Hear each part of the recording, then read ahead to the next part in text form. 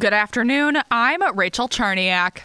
Hot on the heels of a couple of big winter storms last week, heaping snow piles continue to put shovels and snowblowers to the test. Saturday was cleanup day for many in the Green Bay area after more than a foot of snow came down. Derek and Skyla Arndt say it was a slog. Every time we would shovel, the wind would bring it right back and we'd have to go back out again. It looked like we got no progress done at all yesterday. It felt like a waste. Public Works crews keep up the job of removing snow and ice from main arterial roads and side streets.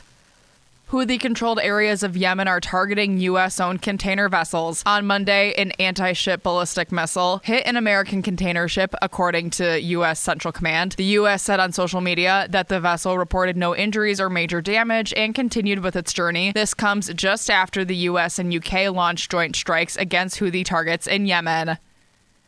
It's caucus day in Iowa, and GOP candidates are making their final pitches to caucus goers. Fox's Bill Malugin. Donald Trump's still the very clear front runner, but he says he's not really worried about his competition. He says it's him the Washington swamp fears the most. As for Florida Governor Ron DeSantis, he says he likes being the underdog, coming in at third in the polling. He likes when media expectations are low. He says, look, he's put in the work. He's visited all 99 counties in Iowa. He earned the endorsement of the popular Republican governor here, Kim Reynolds, and he's calling out Trump. He says the only thing that matters to Trump is loyalty and personal vendettas. And as for Nikki Haley, the latest Des Moines Register poll showing her in a solid second place at 20%. She's been building a coalition that includes independents and some Democrats, and she says that's what has to happen if you want to win a general. Freezing cold temperatures could also play a factor in tonight's caucuses, as it's expected to be one of the coldest on record.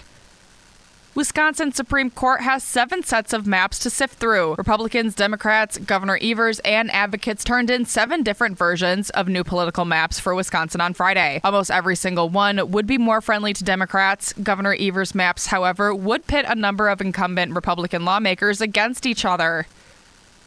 The weather may have been bitterly cold outside, but that didn't stop Packers fans from coming together to watch their team win big over the Dallas Cowboys on Sunday. Quarterback Jordan Love is everyone's favorite. We love Jordan Love. Jordan Love is a dog. He is a dog. Everyone doubted him. Fans say there's reason to believe the Lombardi Trophy could be brought back home this season.